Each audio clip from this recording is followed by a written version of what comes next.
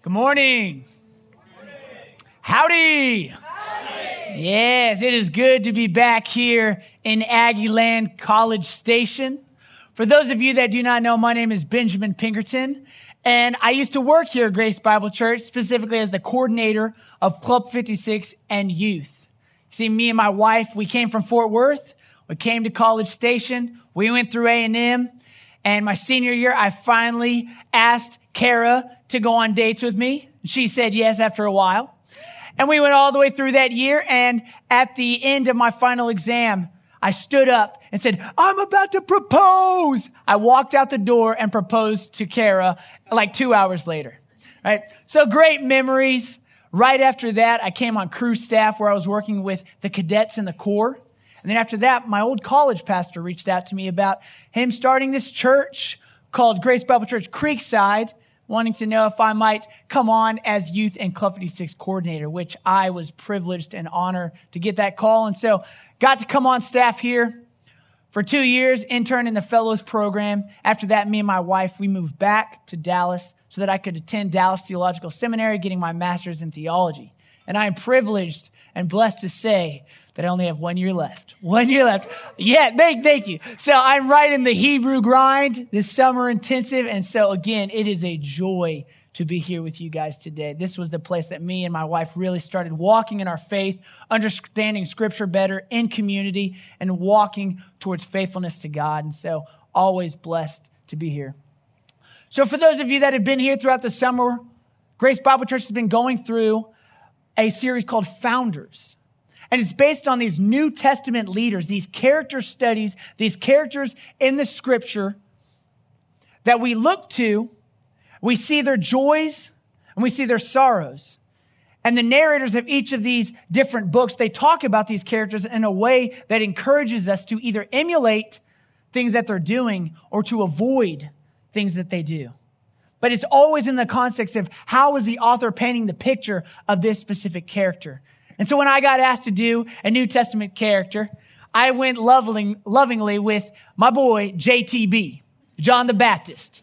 Now, the reason I went with JTB is when I was a young kid, I was going through my Bible and I came across a very specific verse. And this was the verse. And again, no context. I just read this verse and I see, among those that are born of women, there is not arisen a greater than John the Baptist. Now, I'll give you one guess as to who said that. It was Jesus. That's exactly right. Sunday school answer. But if Jesus, our Messiah, as Christians following Jesus Christ, if he's to say this about this man, John the Baptist, then I want to know John the Baptist. I want to understand his character. I want to understand his life, how he lived, how he died, what was his message. And I want to emulate that because John obviously was going to emulate for me faithfulness to God. So my goal for today is how it's going to play out is I want to do a quick, brief overview of the character of John the Baptist. I want to talk about his origin. I want to talk about what the Old Testament said about him as the forerunner to Christ. I want to look at his demeanor, and then I want to look at what did he preach. And all of that in a quick summary because I really want to dive into a very particular part of John the Baptist's life found in Matthew 14, his death. So, is everyone on board with that? Give me a giggle. There we go. Awesome. So, Luke chapter 1, verse 5. We're going to go into John the Baptist's origin. And we're going to see that John the Baptist was born to an elderly priestly family, Zacharias and Elizabeth. You should go. I'm going to have these PowerPoints and the outline up later today. And so as you go, if you don't have to write all of this down, just a quick overview, but go and check out Luke 1, verses 5 through 45, where you're going to see the birth of John the Baptist. And it happened in a miraculous way. Because again, Zacharias was a priest and he was visited and told that you're going to have a child. And he's like, no way. We are an elderly couple. And for that disbelief, his mouth was zipped up for, 9 months until John the Baptist came along the scene. Crazy story. But what we see about John the Baptist's parents, it says this in Luke chapter 1, verse 6. And they were both righteous before God, walking in all the commandments and ordinances of the Lord, blameless. So that's his origin. We notice that his mom, Elizabeth, is actually related to Mary, the mother of Jesus, making Jesus and John the Baptist cousins. Imagine that at family reunions, right? Why can't you be more like Jesus, John, right? So that's John the Baptist's origin. Now, what did the Old Testament speak about John the Baptist? It calls him the forerunner. He is called to prepare Israel for her Messiah. We see that first in Isaiah. It says, a voice cries out, in the wilderness, prepare a way for the Lord, construct in the desert a road for our God. And then in Malachi, the last book of the Old Testament, before these 400 years we call the intertestamental period between the Old Testament and the New Testament. Some people call it the silent years, even though it wasn't silent. Lots were happening in that time period. But Malachi writes this in chapter 3. I am about to send my messenger who will prepare the way before me.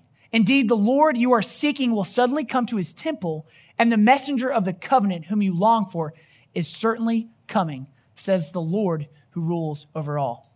So the Old Testament speaks of John the Baptist very specifically and says he is to prepare Israel for the coming Messiah. Now, what was John the Baptist like? What was his demeanor? We see, first of all, this guy was an interesting cat, right? Clothing made from camel's hair with a leather belt around his waist, and his diet consisting of the ever awesome locust and wild honey found in Matthew 3:4. What we're going to notice about it's very significant, the attire that he wore. One contrasted the religious leaders of Jerusalem who lived in luxury and in ease. He did not dress like them. But even more significantly, if you go to 2 Kings 1, verse 8, there was another prophet that dressed very similar to this, named Elijah. So John the Baptist and Elijah, there's a connection that we will see throughout the Gospels. Now, what was John the Baptist like? He was somewhat reclusive. He lived an ascetic lifestyle. It says in Matthew 11 that he came neither eating nor drinking. Now, of course, he ate and he drank, but that was the time period of community and of fellowship. And yet John the Baptist, he wasn't a party goer. He wasn't the social butterfly. In fact, if you wanted an audience with John the Baptist, you had to go into the wilderness. You had to go connect and listen to him. So he was different already. There was something different about him. He was set apart for a certain purpose, to prepare the way for the Lord. What was John the Baptist's message? What did he preach about? And there's three things that we see, but most significant, John the Baptist was supposed to point to Jesus, to prepare the way for the Messiah. When John the Baptist sees Jesus in John chapter 1, he says, behold, the Lamb of God who takes away the sins of the world, referencing the Passover lamb. Then later, when they say, John, are you the Messiah? He says, no, I'm actually not even fit to untie the sandals of the Messiah. The lowest act of a slave. I am not even fit to be a slave to the Messiah.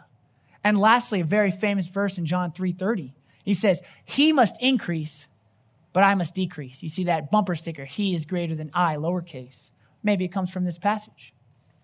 Also, John the Baptist preaches on repentance. Repent means to literally turn back, turn away. So repentance, repent, for the kingdom of God is at hand or is near.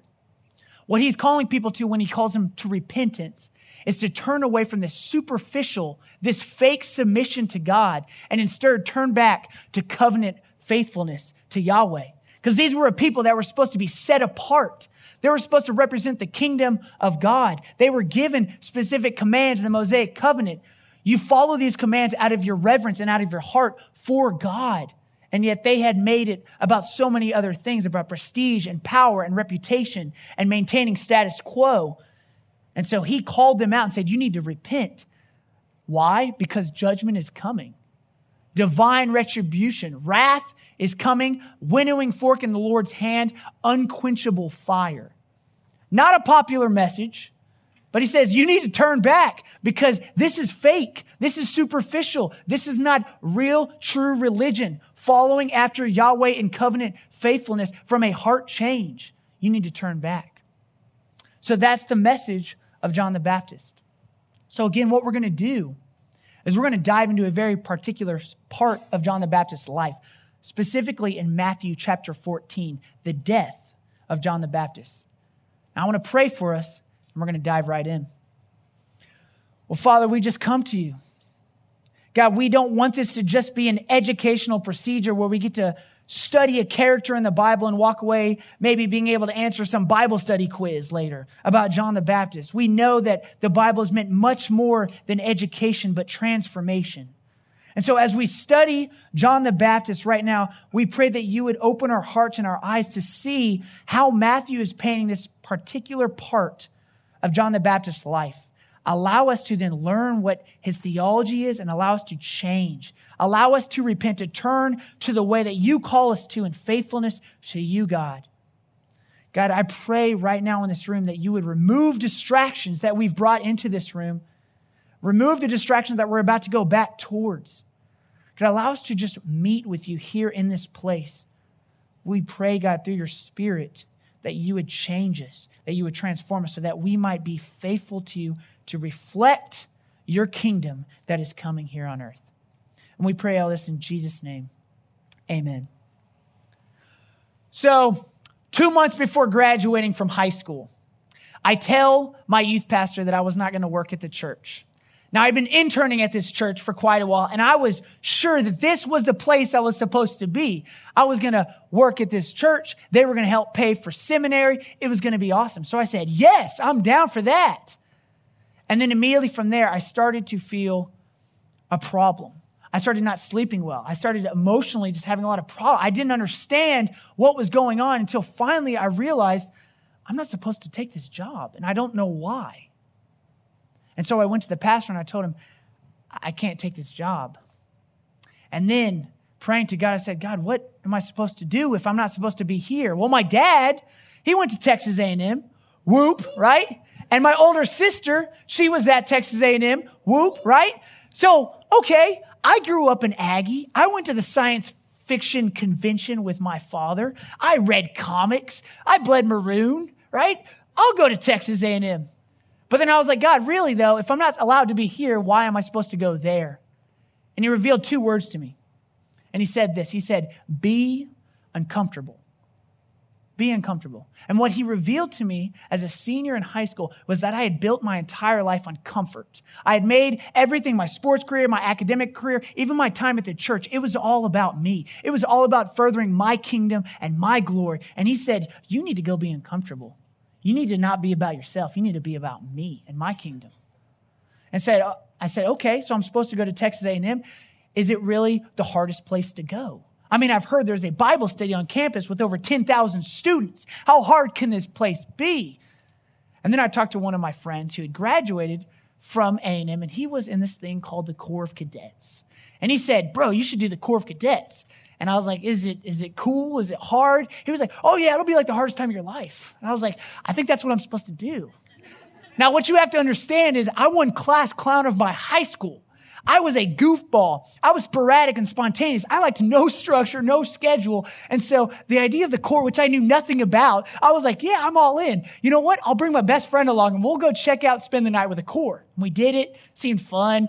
Of course, he was an amazing cadet. I wasn't the best, whatever. So I brought him along. We get there freshman orientation week, first day. We pull up in our Foot Lockers. My parents are with me. We meet the upperclassmen. The juniors and seniors, they're really nice. They're chatting with my family. I'm like, this is great. The sophomores, they're a little weird. Like they're wearing these uniforms. They look grimacing a little bit, but they grab my Foot Locker and sprint off. Don't say anything to me. I'm like, it's whatever. My parents left. And as soon as my parents left, chaos ensued. Freshmen, get out on the wall. I don't know what that means, but we're all in our rooms and we're like, okay, we come out on the wall. They're like, get your back on the wall. You have lost all your privileges. I'm like, I don't know. What privileges are you talking about? What privileges am I losing? They're like, you are no longer individuals. You no longer have first names. You are all fish. You are Fish Pinkerton. You are Fish Thomason. I'm like, okay, that's a little strange. It got stranger. Then they're like, you know what? You've lost your individual privileges. You speak about yourself in the third person. And so if you need to ask a question, you better ask a question to ask a question. I'm like, that doesn't make any sense. But I lock it up. I have to say, Mr. Bennett, sir, Fish Pinkerton requests permission to ask a question, sir. What's your question, Fish Pinkerton? Fish Pinkerton requests permission to use the restroom, sir. I had to ask to use the restroom in third person. That's weird. It gets weirder. Then they immediately take me and I have to go shave my head. My head gets shaved. Let me tell you something, team. I do not look good with a shaved head. I know because I'm enshrined on my parents' wall because my older sister decided to get married when I was a freshman in the Corps. So every time I go home, I'm reminded, I don't look good bald, right? Reminded. But let me tell you something. That was not the hardest part of my freshman year. The hardest part of my freshman year was that I had a buddy in my outfit. And my buddy, he seemed angry. And he seemed to want to always insult and make fun of me. He made fun of me. He made fun of my faith. He made fun of my family. And I happened to become this guy's roommate my freshman year. Now, you get 5 items on your desk as a fish in the Corps. And one of my items, because you have to choose very selectively, only 5. If a pin's on the desk, that's an item. I put my Bible on there. And I would open my Bible up and I'd have a verse highlighted. And my hope was that an upperclassman or a buddy would come in and see the Bible open and say, hey, tell me about this verse. Or what you read in there? Oh, this is the Bible, right? Just an opportunity. But my buddy, he took exception to that. And what started out as having to get back to my room and go look for my Bible because it had been taken off my desk and hid in maybe the air conditioning unit or under my sheets, eventually became more insidious, where verses in my Bible would be crossed out. Pictures eventually were being drawn in my Bible. You can imagine what. Eventually, I would go into my room and pages of my Bible had been ripped out. And by the end of my freshman year, I had to make sure my computer was always locked, and I would have to change my password pretty regularly because he would break into my computer and put graphic images as my background or my screensaver. And I faced that every day as a fish in the Corps. I wanted to be uncomfortable. Go figure. Why do I tell you that? Because I think a part of my life really comes alongside the story that we see in John the Baptist. And it's this. The followers of the King will face opposition. You can just write resistance. We all will face opposition, resistance. And we're going to see that in Matthew 14. And as you're turning there, if you're not there already, I want to tell you a little secret that I've learned in seminary. Very secret, very wise. Now, chapter 14, directly before chapter 14, chapter 13. And what precedes chapter 13 is chapter 12. Now, I tell you that because context is always important when you read the Bible. You need to understand where you're at and why. So in Matthew chapter 12, we're going to see the final rejection of Jesus. See, the spiritual leaders of Israel, they're going to look at Jesus and they're going to say, the power that you have, the miracles you're performing, the work that you're doing, all of that is through the power of Satan, Beelzebul. So in that moment, they commit what is called the unforgivable sin. And some of us has heard of that. And some of us are like, can we commit the unforgivable sin? No. Because the only way to commit the unforgivable sin, if Jesus Christ himself was here, he was doing miracles through the power of the Spirit for the glory of God, the Father. And we looked and said, only through the power of Satan are you able to do that, Jesus. And so in that moment, you reject all 3 members of the Trinity. And of course, when you reject all 3 members of the Trinity, you will be condemned. And look what it says. Jesus says later in verse 30 of chapter 12, whoever is not with me is against me. And then in verse 37, second half, by your own words, you will be condemned. Jesus is rejected. And what does Jesus immediately do in all the Gospels? Directly after he gets this rejection, he starts to speak in parables. And we've heard of parables, and Jesus starts telling these stories. And instead of plain English telling him exactly what he wants them to know, he starts to tell these stories. And the point of the stories, if we're reading through the Gospels, is that he wants people only that have the ears to hear and the eyes to see, the people that are willing to come up to Jesus and ask, what does this mean? They want to be near Jesus. They want to learn from Jesus. And they say, please teach me what that parable meant because I don't understand. Jesus immediately starts speaking in parables after he is rejected. First, we see the parable of the sower, which shows these seeds that are thrown on 4 soils. But only one of those soils even produces fruit. So obviously only a part of the gospel preaching is going to bear fruit. And then we see the parable of the wheat and the tares. And what we can learn from that parable is that there is an enemy fighting against the kingdom of God that is planting weeds in the midst of the wheat. So Satan is the kingdom's enemy. And lastly, we see parables of the mustard seed and the parables of the yeast. We can expect opposition to come through these parables. At the very end of chapter 13, what happens to Jesus? He is rejected in his own hometown. And he says this, they took offense at him, but Jesus said, a prophet is not without honor except in his own hometown and in his own house. So he was rejected by Israel through the leadership. He speaks of rejection that is coming and opposition that is coming. And then he is finally rejected even in his own hometown. And in this moment, we have to always read Scripture from the lens of who is the author and who is he writing to and what can we learn from that message. Well, Matthew is writing to a Christian Jewish audience. These are Christian Jews that have already seen Jesus die, rise again, and ascend into heaven. What's the question that Matthew is answering for these Jewish Christians? They're probably asking, if the king, the Messiah who we've been expecting for so long has been rejected, what happened to the kingdom? Where's the kingdom? The king's been rejected. And that's when we get to Matthew 14. So we're going to learn what happened to the kingdom. And in Matthew 14, we see this. Verse 3. Herod Antipas, he had seized John the Baptist. He bound him and put him in prison for the sake of Herodias, his brother Philip's wife. So let's recap where we're at. Opposition is coming, fam, because of this. Jesus was rejected. His parables tell about it. He's rejected again. And now the forerunner, the person whose ministry is so connected with Jesus, the Messiah, he's also thrown into prison. So why would we expect any less for our walk with the Lord than to face resistance? And I don't know what the resistance is going to look like for you. Maybe you'll be ridiculed. Maybe you'll have a buddy rip out pages in your Bible and put graphic images on your computer. Maybe for you, it'll be family and friends that reject you or make fun of you because you follow an outdated book, a bunch of rules that make no sense, following a God that's invisible. You're going to get made fun of. You're going to be secluded. Maybe some of you will actually give up your life. Maybe you will face persecution and danger for your entire family. Resistance is coming. It's not an if, but a when. Faithful followers of Christ will face resistance. My question is why? And he actually answers it in the passage. Why do followers of Christ face resistance? Because of this. The followers of the evil one, they pursue preservation of power and their own reputation. I wrote renown. Because the followers of the evil one, of Satan, they care more about their own power and reputation than they do about anything else. And we see that in the passage. Look at verse 4 and 5. Because John the Baptist had been saying to Herod, it is not lawful for you to have her, Herodias.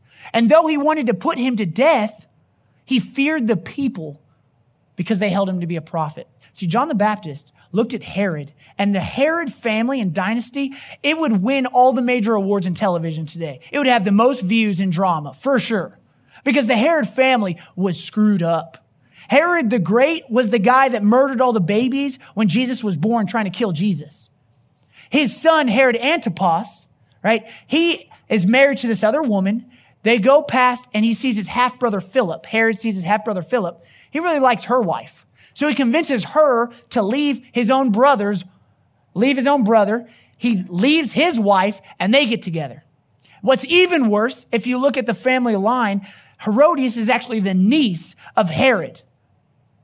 So you have incest and you have adultery. And John the Baptist calls it out. He speaks truth in that moment and says, this is not lawful. This is not righteous according to the kingdom of God. But more than just an individual where Herod gets upset because maybe he individually is losing power. The theology of Matthew is speaking much more than just an individual. Let's read this. Matthew 14, 1 and 2. At that time, Herod the Tetrarch, he heard about the fame of Jesus. And he said to his servants, this is John the Baptist. He has been raised from the dead. That is why these miraculous powers are at work in him. What we learn is this, that the kingdom of God supersedes any earthly kingdom. It supersedes any political power, any ideology, any country or nation. It is greater, and when it comes, it will be the most important. It will be the greatest. So it makes complete sense that if you strive to maintain your own power and your own prestige and your own renown, when something greater comes in, what do? You fight back against it because you try and preserve your own power. And I learned that from my buddy, my sophomore year. He said something pretty inappropriate to me in front of my freshmen that I was training about my family. me and him went into a room and shut the door. We were going to have a nice jovial conversation. And I turned to him and I say, bro, what is your problem with me? Why do you hate me and my family and my God so much? And he said two things to me, and I'll never forget it. He said, one, I hate that the way you live makes me feel guilty, like my life is wrong. And two, I hate that people see you as a good guy and me as a bad guy. And that was very telling to me. That was very vulnerable of my buddy to tell me that. And so I heard that and I'm like, that makes sense. And it is the characteristic of a follower of the evil one who wants to preserve their own power. And so if I live a certain way and it makes you feel guilty or convicted, or it makes you want to preserve your own reputation, so you have to attack and tear down, that's a characteristic. That is a quality of a person seeking their own renown. So in this story, we've now seen Jesus get rejected. We've seen parables talking about how all of us followers are going to face persecution and rejection. And then we see the forerunner who, based on this verse, we know is now murdered. John the Baptist, the forerunner of Christ, has been killed. And my question for us is, looking at all that, do we have any hope in this life? Do any of us have any hope if the Messiah was rejected, the forerunner was rejected, and we're called to live a life that has resistance and oppression? Do we have any hope? And the answer is yes, we do have hope. We do have hope. And that's what Matthew's getting at to this Christian Jewish audience, that we learn from them. Let's look at this. This is the hope that we have. The kingdom of God will be fully established on earth at Jesus' second coming. The kingdom of God on earth will be fully established at Jesus' second coming. And we see that in this passage. It says this in verse 12. And his disciples, John's, they came, they took his body, and they buried it. And then they went and they told Jesus. Why is this significant? How does this give us hope? Well, we need to know context. Chapter 11 was the last time we saw John the Baptist. And he was already in prison. And he sent his own disciples to go and talk to Jesus. And the message, the question that he asked Jesus through his disciples was this: are you the one to come, or should we look for another? See, John the Baptist in that moment, he fell trap to the same thing that the disciples did all throughout Jesus' ministry. They expected a militaristic, political, powerful ruler to come in and to wipe out Rome and to inaugurate the kingdom of God on earth immediately, right then and there. And yet when John was hearing the reports of Jesus, he says, are you actually the guy? And what does Jesus say to him? He says, look at all the things I'm doing. The miracles and the work I'm performing, all the things I'm doing are a part of the kingdom of God. They are a reflection of the kingdom to come. And so that is your answer. Everything I'm doing is reflecting the kingdom of God. So you tell me if I'm the Messiah. And he sends his people back. And that's the last we heard of John the Baptist until his death, his beheading by Herod. His disciples came, they buried his body, and they immediately went and told Jesus. That tells us two things. One, it tells us that the response that John the Baptist got back was favorable. He's like, all right, I'm all in on Jesus. Yep, okay.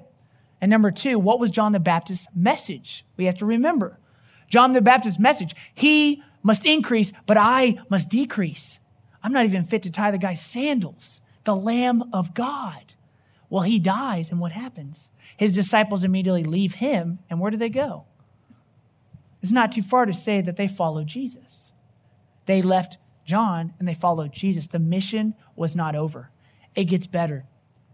Verse 13. Now when Jesus heard this, he withdrew.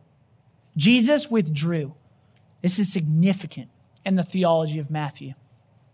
There was just a banquet, and in that banquet was the murder of the last prophet. He was murdered in that moment.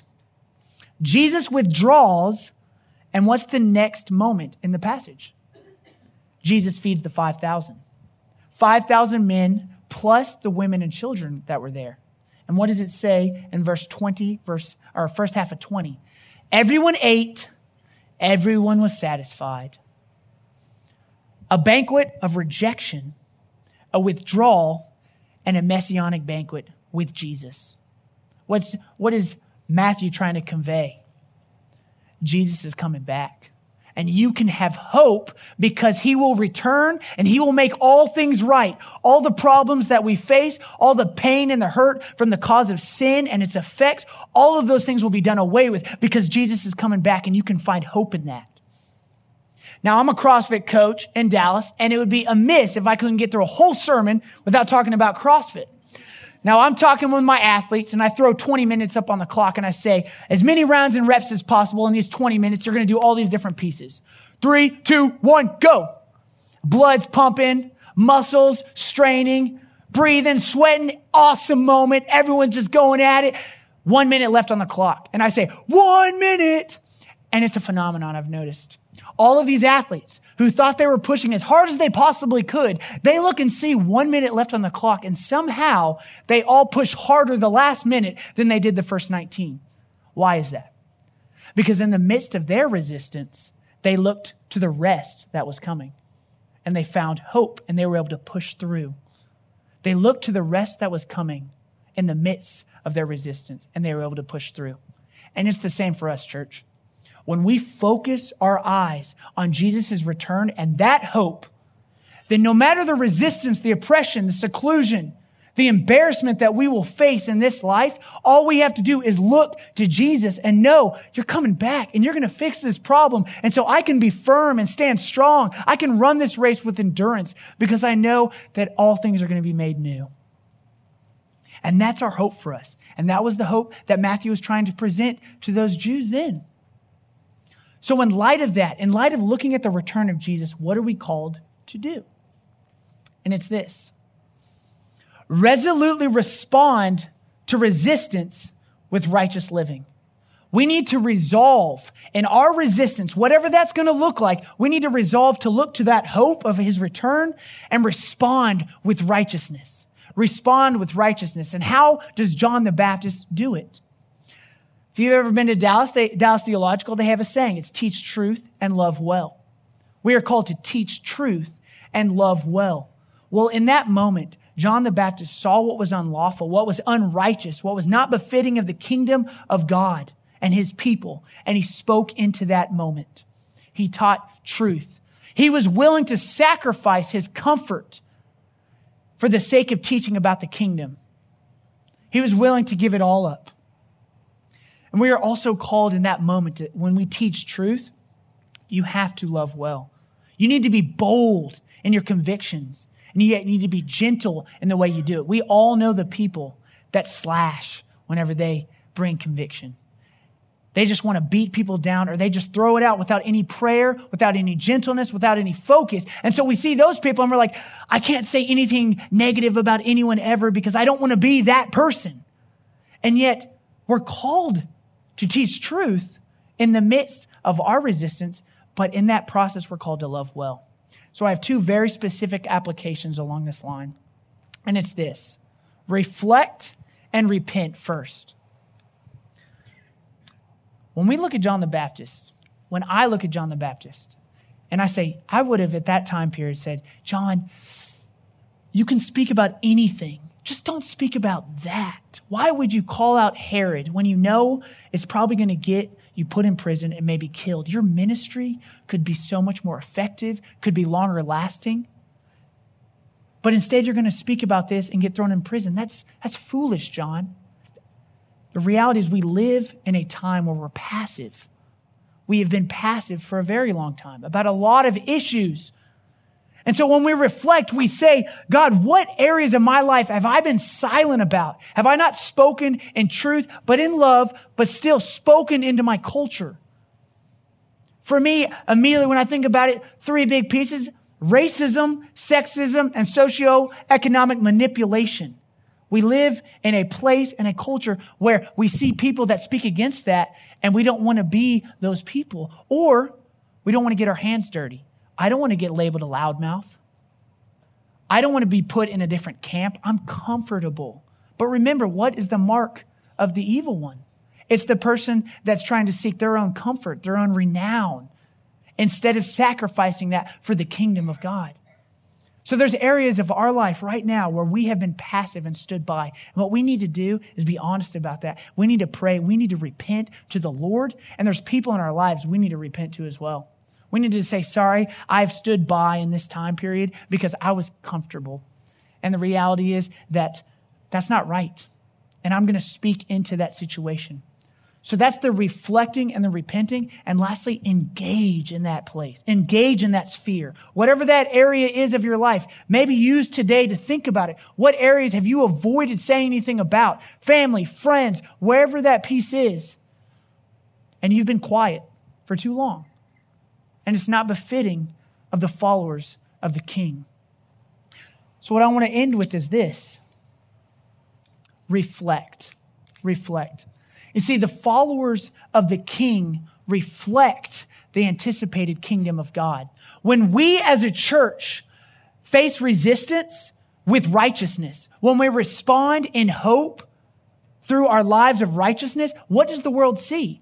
They see the anticipated kingdom to come. But not only to the world, we show that to one another. See, I told you guys that I came into the core, but I didn't come in alone. I brought my battle buddy with me. I brought my best friend. He came into the core with me. And every morning after physical training and then formation, we would meet and we would read the Bible together. And we would pray. We'd pray for one another. We'd pray for our buddies in our outfit. We'd pray for our upperclassmen. We prayed for our future underclassmen that were coming into the core with us. And what started out our outfit was our name of our outfit, aptly known as Hellcats. And when we came into that outfit, me and my brother Bryce, we felt like we might have been the only believers in that whole outfit. We didn't know. Throughout my time in the core, I got to see multiple buddies put their faith in Jesus, come into a relationship with our one true God. I saw upperclassmen put their faith in Jesus. I had one upperclassman, he was a junior, put his faith in God, radical life transformation, went to DTS, now works at the church that Chris Thompson used to work at. Just crazy stories. I had underclassmen put their faith in Jesus. My senior year, I was chaplain of the Corps. I saw many cadets put their faith in Jesus. Why is that? Because I had my battle buddy who constantly was reflecting to me, in the midst of the resistance that you and I both are facing, I'm going to faithfully follow the Lord our God. And that gave me confidence. That gave me encouragement. We would talk together. We would walk together. And as the world and our buddies and the whole quad got to see our outfit, over the 4 years, our outfit became much more known as the outfit that was involved in the Bible studies on the quad. It was a joyful and awesome experience, but it was because we responded to that resistance in hope that this is only for a short while. Jesus is coming back, and so I'm called to reflect the kingdom that I'm a part of. So, in summary, all of us are going to face resistance of some sort. It's coming. If it's not coming, that probably says something about how we're living, honestly. If we're going to reflect and repent and then engage, if we're going to teach truth and love well in our culture, if we're going to engage in those places that we've been passive about, you will face resistance. And that's because the enemy is going to seek their own preservation of power, of their renown. They don't want the kingdom of God to be more powerful than them and their renown. But in that moment, in that resistance, we look to Jesus' return. And we say, you're going to make all things right, Jesus. And so I can faithfully follow you in righteousness. And when we do that, church, when we respond to that resistance with righteous living, we reflect to the world and to one another the kingdom of God that all of us are so blessed to be a part of. Let's pray. Well, Father, we come to you grateful and humbled about not only the character of John the Baptist, God, but what you're teaching us today through Matthew's writing, and that is that you are coming back. God, that no matter the resistance, the oppression, the problems that we face, the hardships that will come because we profess to believe in Jesus Christ, we know that we have a hope that is unshakable because it is inevitable that Jesus, you are going to come back and you are going to make all these things right. And so we look forward to that day in hope. And not only do we look forward to that day in hope, that gives us such confidence now to respond in righteousness. God, we pray that you would reveal to us areas of our life where we have sat on the sideline, not wanting to get our hands dirty. Please guide us, convict our hearts. Allow us to teach truth and love well in that moment. God, give us confidence and boldness only found through our hope in you, Jesus. Allow the world to see our lives and the way we respond to our resistance. And allow them to know you, Jesus, to know the kingdom that is coming. We pray that our lives will be of worship to you, God. We pray all of this in hope that it's not just education, but transformation, that we leave this place changed. We pray this in Jesus' name. Amen.